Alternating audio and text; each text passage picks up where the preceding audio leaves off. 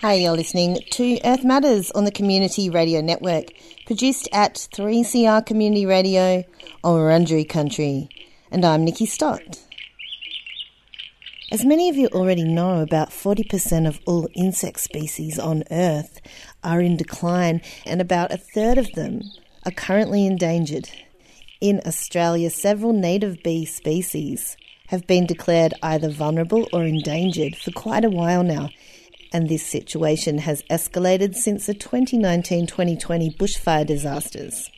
Today on the show, guest presenter Phuong Duan speaks with Emma Cutting from the Heart Gardening Project about how they've been working to create insect-friendly wildlife corridors in inner-city Melbourne and why urban community gardens are so important for all living creatures, including us. But first up, Phuong touches base with Catherine Berthon, who's doing a PhD research project at RMIT University in Melbourne to determine which plants native bees prefer for their food and housing. Catherine Berthon is a PhD researcher with the Interdisciplinary Conservation Science Research Group, otherwise known as ICON Science, at RMIT. Catherine's research looks at urban gardens across the city of Melbourne, including the Royal Botanical Gardens and the Australian Native Garden in Royal Park, to see which plants are preferred by the native bees and honeybees, hoverflies and butterflies, ants and wasps, all of which call the city home. Catherine joined us to talk us through the current housing and food crisis affecting the city's native bees. So could you please start by telling us more about your area of research? So I study insects and arachnids in cities, basically, but my main focus is on flower-loving insects like native bees. And I'm interested in studying these because I think that cities are really excellent opportunities for conservation of these really small organisms.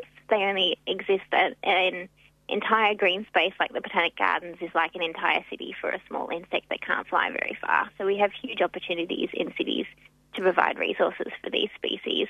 And also they're just really cool. They have lots of different diversity in shapes and sizes. And once you get to know them, they're really likeable. Yeah, I think whenever we talk about conservation of wildlife, we tend to think of much bigger creatures.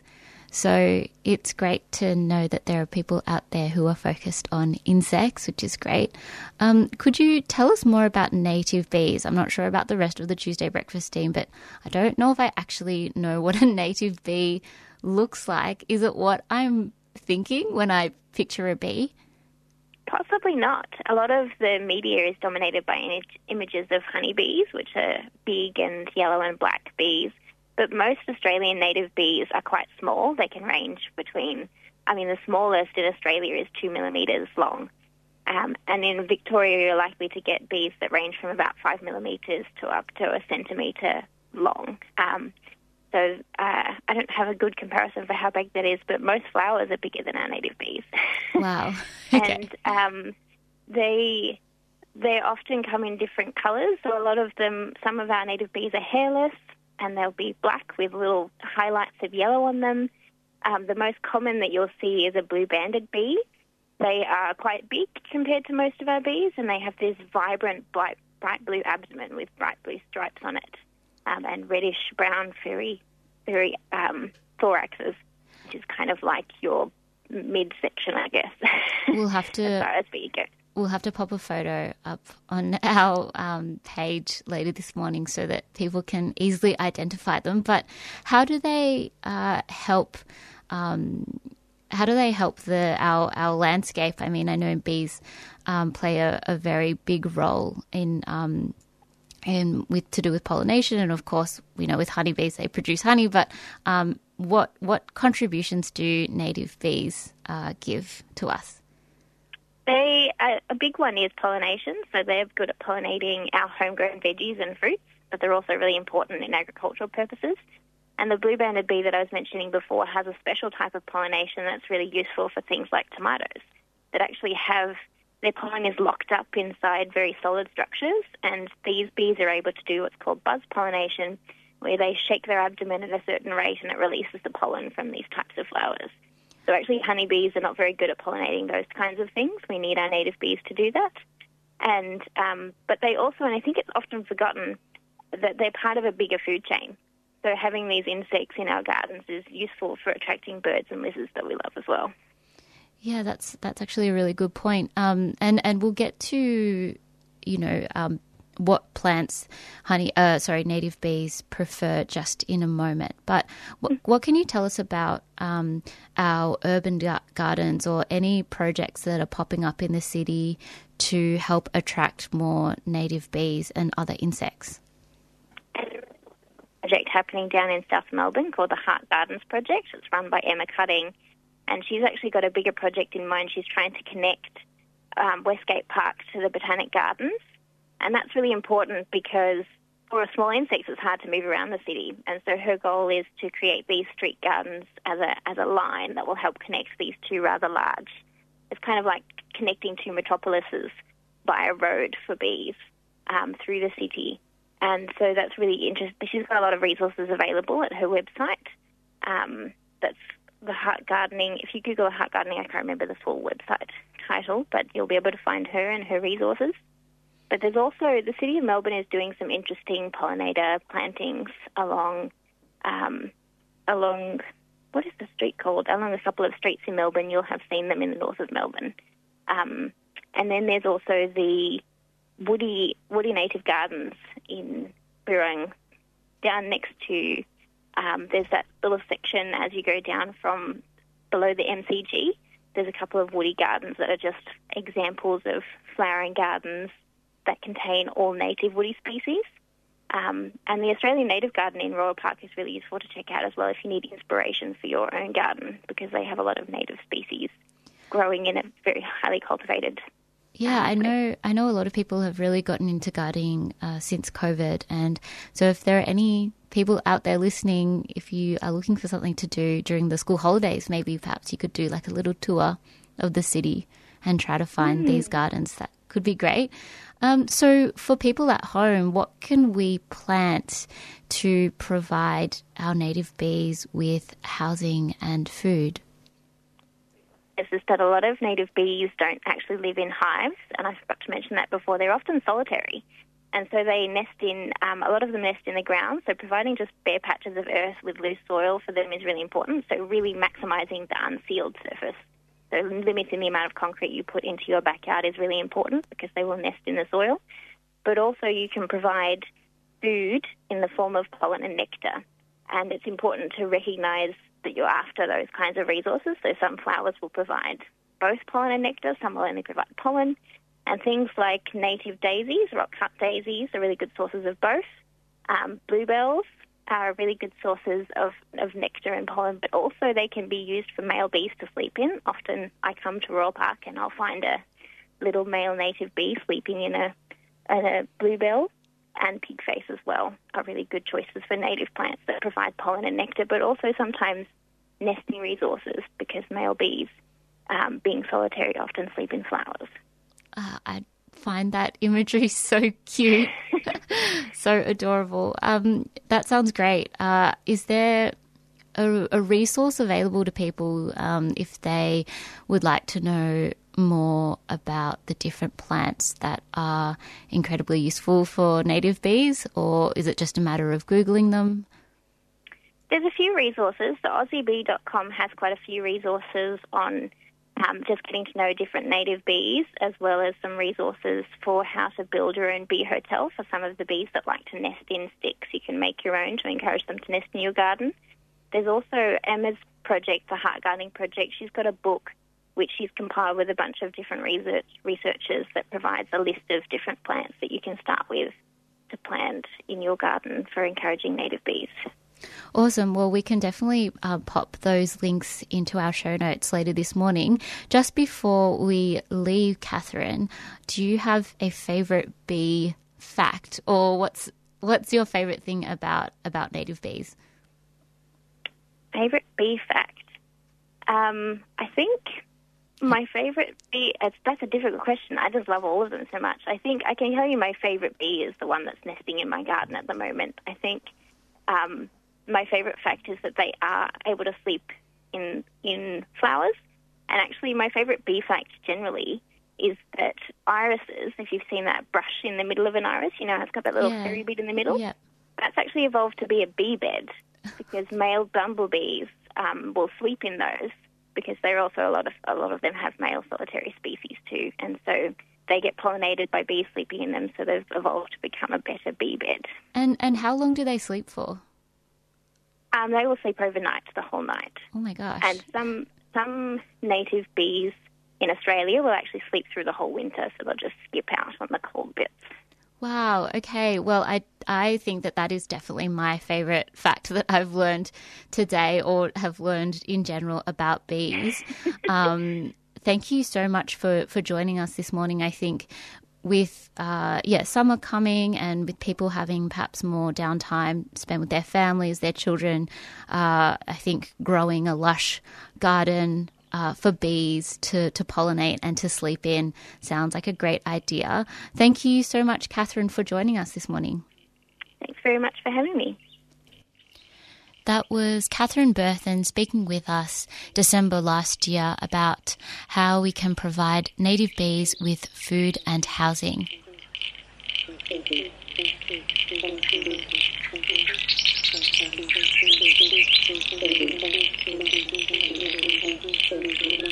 You're listening to Earth Matters on the Community Radio Network.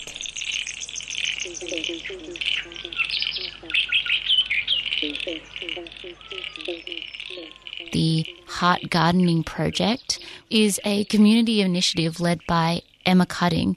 The aim of the project is to create wildlife corridors on public land, transforming nature strips and other urban areas into insect-friendly gardens.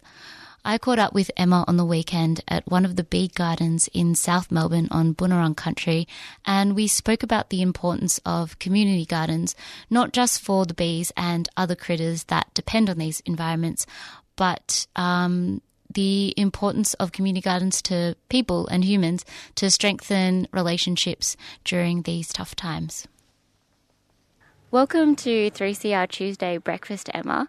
Could you please start by introducing yourself a bit more and telling us about your work? Hello, Fung. Good morning. Hello.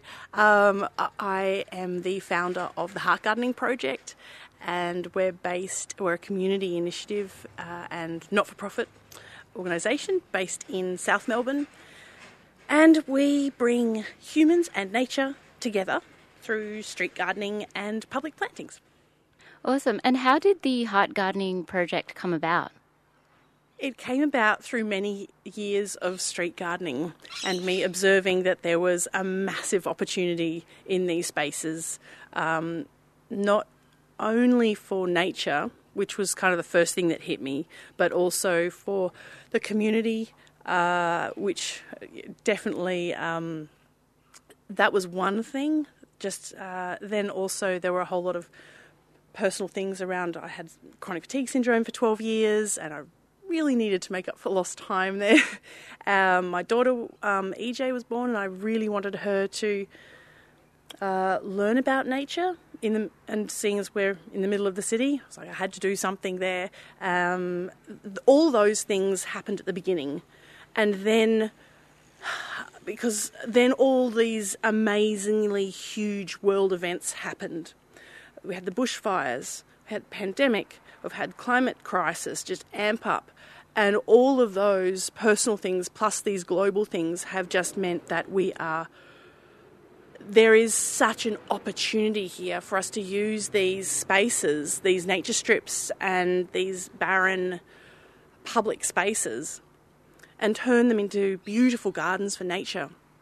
And while we're doing that, it's actually helping us because we are meant to be in nature and it does actually help us. There's the blue-banded bee. There it is right there. Can you see it? Can you describe to our listeners what we're seeing? Okay, so we're at the perennial basil in our laneway and we've got a beautiful blue-banded bee which is zooming around. Oh, it's actually going really slowly today because it's a cloudy day, and we could actually see it. But it is the most beautiful. It's actually sitting. You're actually able to see it today. Normally, it's just so fast. But they are a native bee, and they are absolutely gorgeous. It's taken us 6 years to get them here, and you might notice that I'm excited.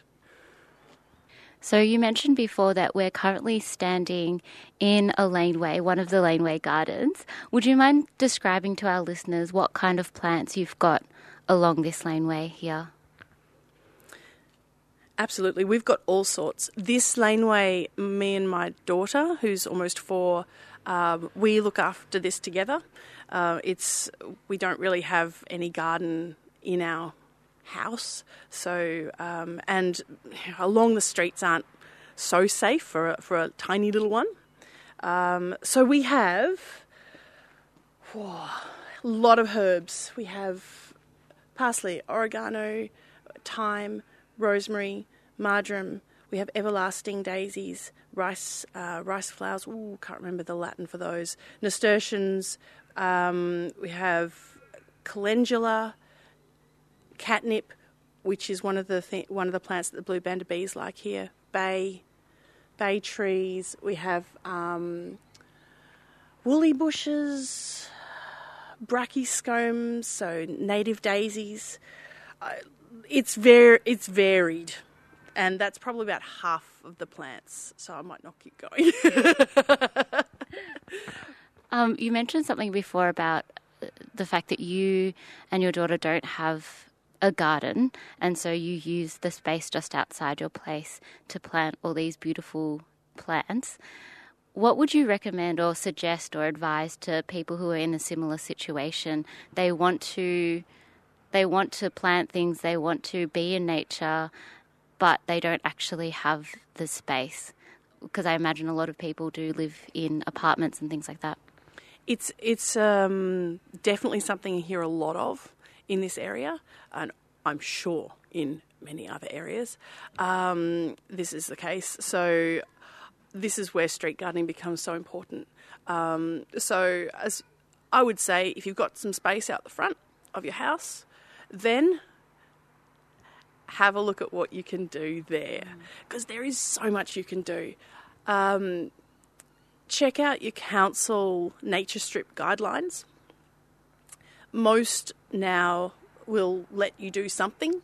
It's just how they'll let you do it. And then just get going with it. I mean, there's a lot of information on street gardening on our website, the heartgardeningproject.org.au. And then if you're really keen, I've written a book, so you can always get that. But I wrote that book because one of our main focus at the moment is the Melbourne Pollinator Corridor, and I've spent a year designing and we've started it as well. It's an 8-kilometre pollinator corridor that runs from the Botanic Gardens to Westgate Park, and it's community led, and it's within local government constraints, but not with local government. And we're looking at planting 200 Indigenous focused gardens. That's about 18,000 plants in the next couple of years, and it's really exciting. It's based on science. I know you had Catherine Berthen on.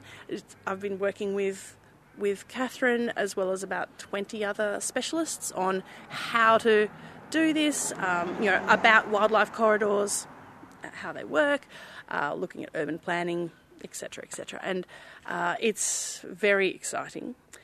It has a lot of support, and so I wrote a book that is an intro to native bees, like our beautiful blue-banded bee, who's still buzzing around. And an intro to street gardening, which in itself is its own type of street gardening. It's its own type of gardening. It's kind of like the Wild West of gardening, really. And there's a whole lot of expectations that it's just really nice to know before you head outside your own place.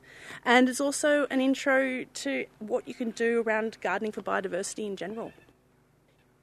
Emma, can you tell us more about these bee gardens, the types of bees that are attracted to these gardens and the role of native bees in our ecosystem? So far, the Heart Gardening Project has helped to create over 70 street gardens. They're all aimed to increase biodiversity, and we do that through the choice of plants. We help with exotics and natives and indigenous plants. And so they're all mainly in South Melbourne at this point. I believe there are people, my book has gone out around Australia, so I'm thinking, I'm yet to find out whether it's actually outside, but I think it is. The types of critters that come along, yes, of course, look, we're designing for native bees, but when we design for native bees, that means that a whole lot of other critters come along as well. It means we've got the honeybees. It's not that we don't love honeybees. We do. It's just they're what's called generalists, and they'll feed on most flowers. Native bees can be a bit more picky, and they can be specialists. So we design for both. And so we've got native bees, and that's very exciting. And I think this summer we've seen about 5 or 6 different species. Catherine came out the other day actually and did the first biodiversity kind of survey, which is really exciting. So that's our research underway. When I start on these sites, they are so sad. It makes me very determined to do more when I see the difference, which really, they might go from nothing, like I cannot see anything living, to literally buzzing and wriggling beauties. That sounds amazing. That sounds incredible. I would love for you to talk about the community impact that these gardens have had, and also just or have you heard from people in the community about how gardening has impacted them? The reaction from the community has been immense. It's actually, there are plenty of challenges, I have to admit, with what we're doing, which is, pretty new. But the reaction and the constant, incredible support from the community is what I ride on that wave of massive positive feedback.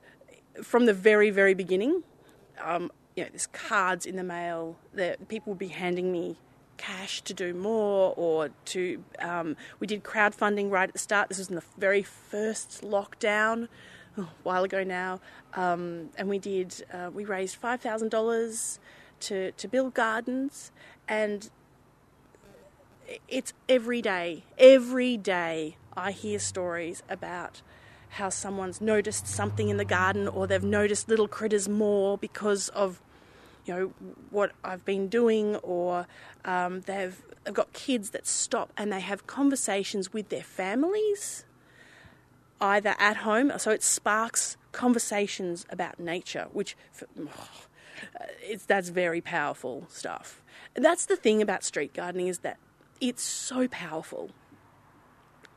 It's underestimated as well. I think it is just this gold mine of untapped power, and it definitely has ups and downs, but there's so many more ups. As well as bringing the community together in around the street gardens and when people are passing by, as the volunteers that we have working together is so special, and they all give, of course, their time and energy and positivity to create some really amazing gardens. We don't use chemicals, we don't use big machinery, so it can be slow going. They're really difficult sites, so the volunteers are absolutely amazing, and we're really going to be upping that over the next year so we can, organise volunteers better so we can do more gardens. Amazing. I mean, at 3CR, we definitely know what it means to be a volunteer, and we love that support from the community and people who want to get out there and help and give their time and energy to projects that they're really passionate about. So, yeah, that sounds incredible. There are so many people that want to help. That's what I've actually been blown away by as well. I get emails all the time by people wanting to help. What can we do? This sounds really good. So I know we're onto something. So now it's time to really, really make it grow. Well, it's been an absolute joy just to actually be here in the garden with you today, Emma, and make sure you check out the Melbourne Pollinator Corridor, the Heart Gardening Project, and follow Emma's wise words and just get out there and start gardening. Thank you so much, Fung. That's absolutely spot on.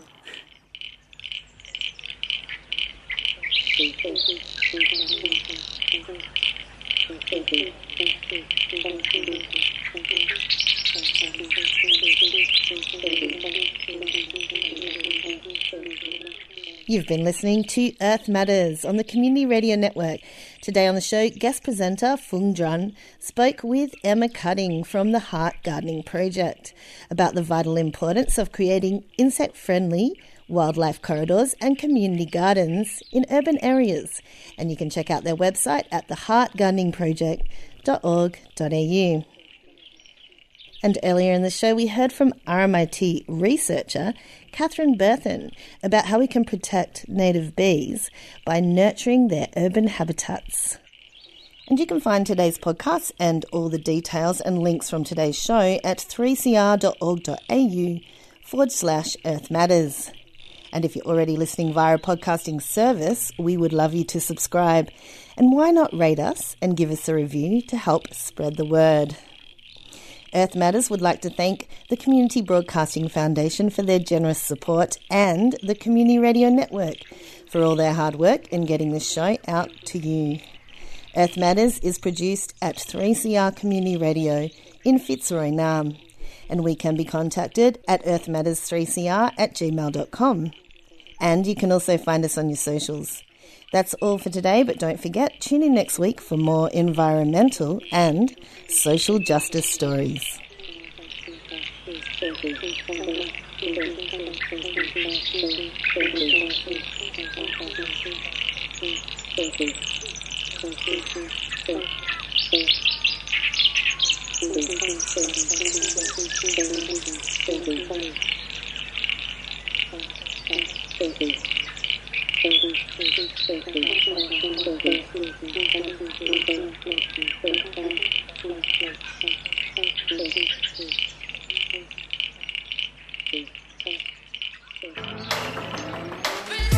When you compare an old-growth forest compared to a forest which is regrowing after a disturbance like logging, they're actually quite different ecosystems. Generally, like older, wetter forests slow down the path of fire, and this is actually quite a well-known phenomenon. Historically, these big, large fires have been quite rare, but what we've seen in the last 20 years is they're becoming quite a lot more common. So we've had 3 in the last 20 years. This is definitely because of climate change, which is making our ecosystems a lot drier and the fire weather more intense. We need to keep Radical Voices on air. Subscribe now. Go to 3cr.org.au/subscribe or call the station on 9419 8377.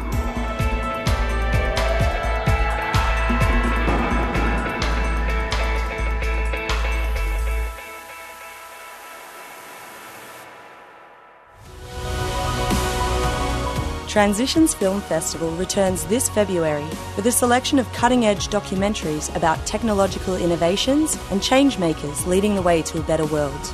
Themes include art, activism, climate change, food revolutions, artificial intelligence, and the future of our planet. Transitions Film Festival, February 18th to March 13th, with screenings in Melbourne and online nationwide. For the full program, visit transitionsfilmfestival.com. Transitions Film Festival is a 3CR supporter.